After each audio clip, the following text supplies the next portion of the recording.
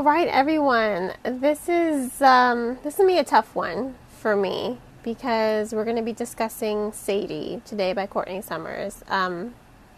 Let me just tell you that when I finished reading this book, I was just kind of heartbroken. This is a 5-star book. Let me start by saying that this is a 5-star book, hands down. I'm not surprised it won the Edgar Award for young readers, and I'm not surprised it made the New York Times bestseller list. However, this is not a book for the faint of hearts. Content warnings and things that will be mentioned in this review, so I want to let you guys know that now so that you know what's coming. It does allude to child abuse, child molestation, drug abuse, and those first two have always been like really tough. I think those are just two tough topics for all children, or for everyone, because, you know, children are just so absolutely innocent, and I see the innocence even more now because I'm a mom. So when I was reading this book, I'm just like, oh my God, like, it's heartbreaking. It really is just heartbreaking. And the book follows Sadie. Her 13-year-old sister was murdered, amongst other things. They don't talk about it, but you know exactly what happened to her sister. It's just, oh God, it's such a hard book to review because I don't want to spoil anything, but it's just written in such a way that is incredibly addictive. You're reading the book and it's going between two different perspectives. So you're following Sadie as she's hunting for Keith. Keith, who was her mother's boyfriend when she was a child. Keith, who is a monster.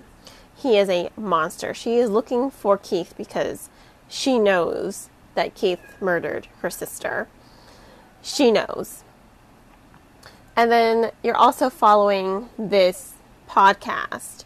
It's called The Girls.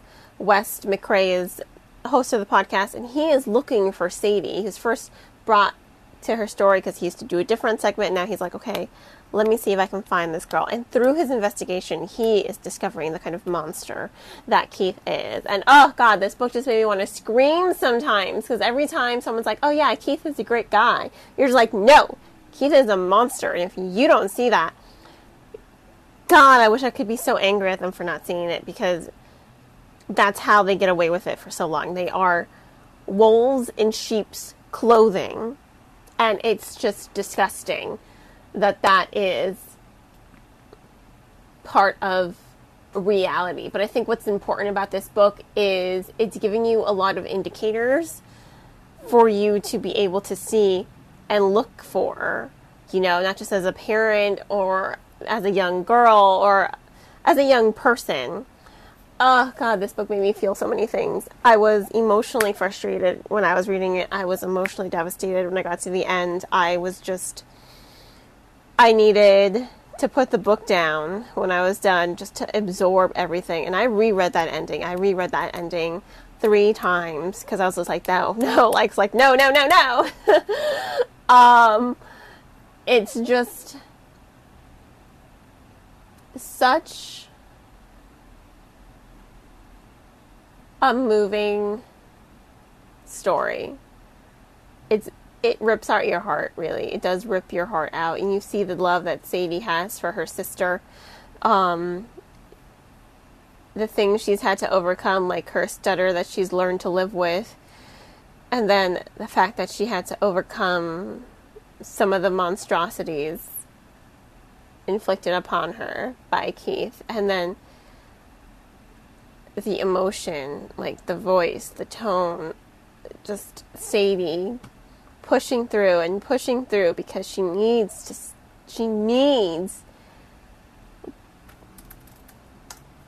to get rid of this monster. She needs,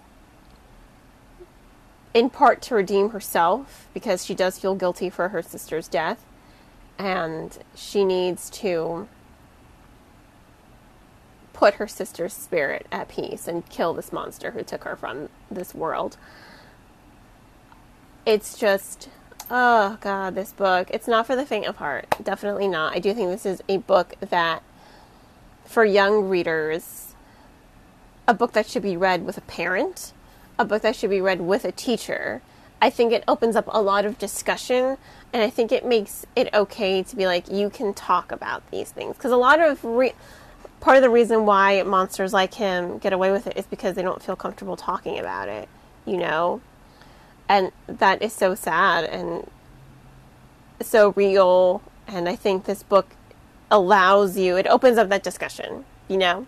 Not only does it open up your eyes to see who a monster is, but it also opens up that pathway to discussion so that the cycle doesn't keep repeating. And oh God, I think I'm just going to stop here. I don't think I can keep going with this review. I think I've said everything I need to say. I think this is a phenomenal book. I'm not surprised it's an award winner. I'm not surprised it's still, you know, a bestseller. I have to warn you, it is not for the faint of heart. It's not explicit in any way, but just the emotional impact of the novel is just, like I said, I had to reread that ending 3 times because I was just not, I'm still not over it. I don't think I'll ever be over this book. This is a book that is going to stick with me for the rest of my life, and that's good. I think that's a good thing. So yes, 5 out of 5 stars. Highly recommend purchasing this book. Highly recommend this book for book club discussion, for class reading. Definitely recommend. For class reading for high schoolers, let me state that. I definitely recommend this book for parents. Please read this book. It's phenomenal, but it is emotional. 5 out of 5 stars.